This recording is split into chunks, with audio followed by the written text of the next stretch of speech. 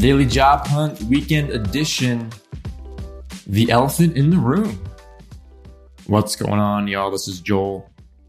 Appreciate you listening. Let's dive in, recapping this week's edition of the DJH. Mindsets for Success. Respond fast. When you get a reply from a company you're excited about, respond as quickly as you can. This signals reliability and interest. The interview begins before the interview. Attitude is a choice. Companies can be like referees. Maybe they make the wrong call, but are you going to get mad at them and complain? You can if you want. What if you just moved on to creating more value for them or another company? You always have a choice in attitude. Choose that empowerment, y'all. Links worth checking out. It's a tweet from Amanda Jones showing her marketing notes for a podcast. Link to The Remote Nomad, which is a one-on-one coaching program. And lastly, a link to Bradley Metz's Crash Profile, showcasing his value.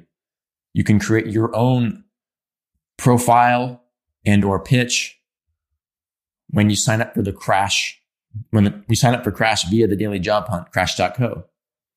And you can acquire that video pitch builder, that profile builder, and showcase your projects. You can showcase any past experience you have, your testimonials, all that good stuff.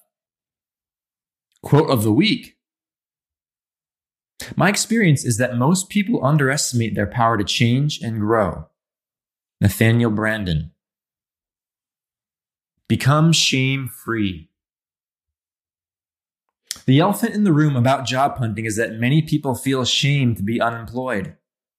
Many feel ashamed when they fail to land the interview or are rejected.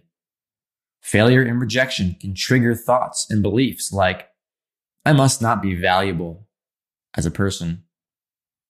I suck at life because I can't get a job. I'm a loser. I don't belong. Those thoughts and beliefs then trigger shame or embarrassment, which can potentially snowball to apathy or even depression. It's a sad sequence. And I don't think it's talked about very much. We all have needs for efficacy, achievement, purpose, satisfaction, and to contribute, as well as to support ourselves and any loved ones. So when the income isn't coming in, it can be a hollow experience. Those defeating beliefs can kick in. Now, is there an antidote? Yeah, I think so. It's thinking clearly and philosophically in the following manner.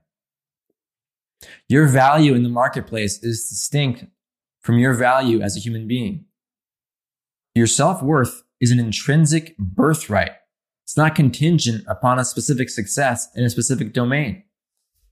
If you can separate your value as a person from any failure you experience, you can stay whole and connected to yourself.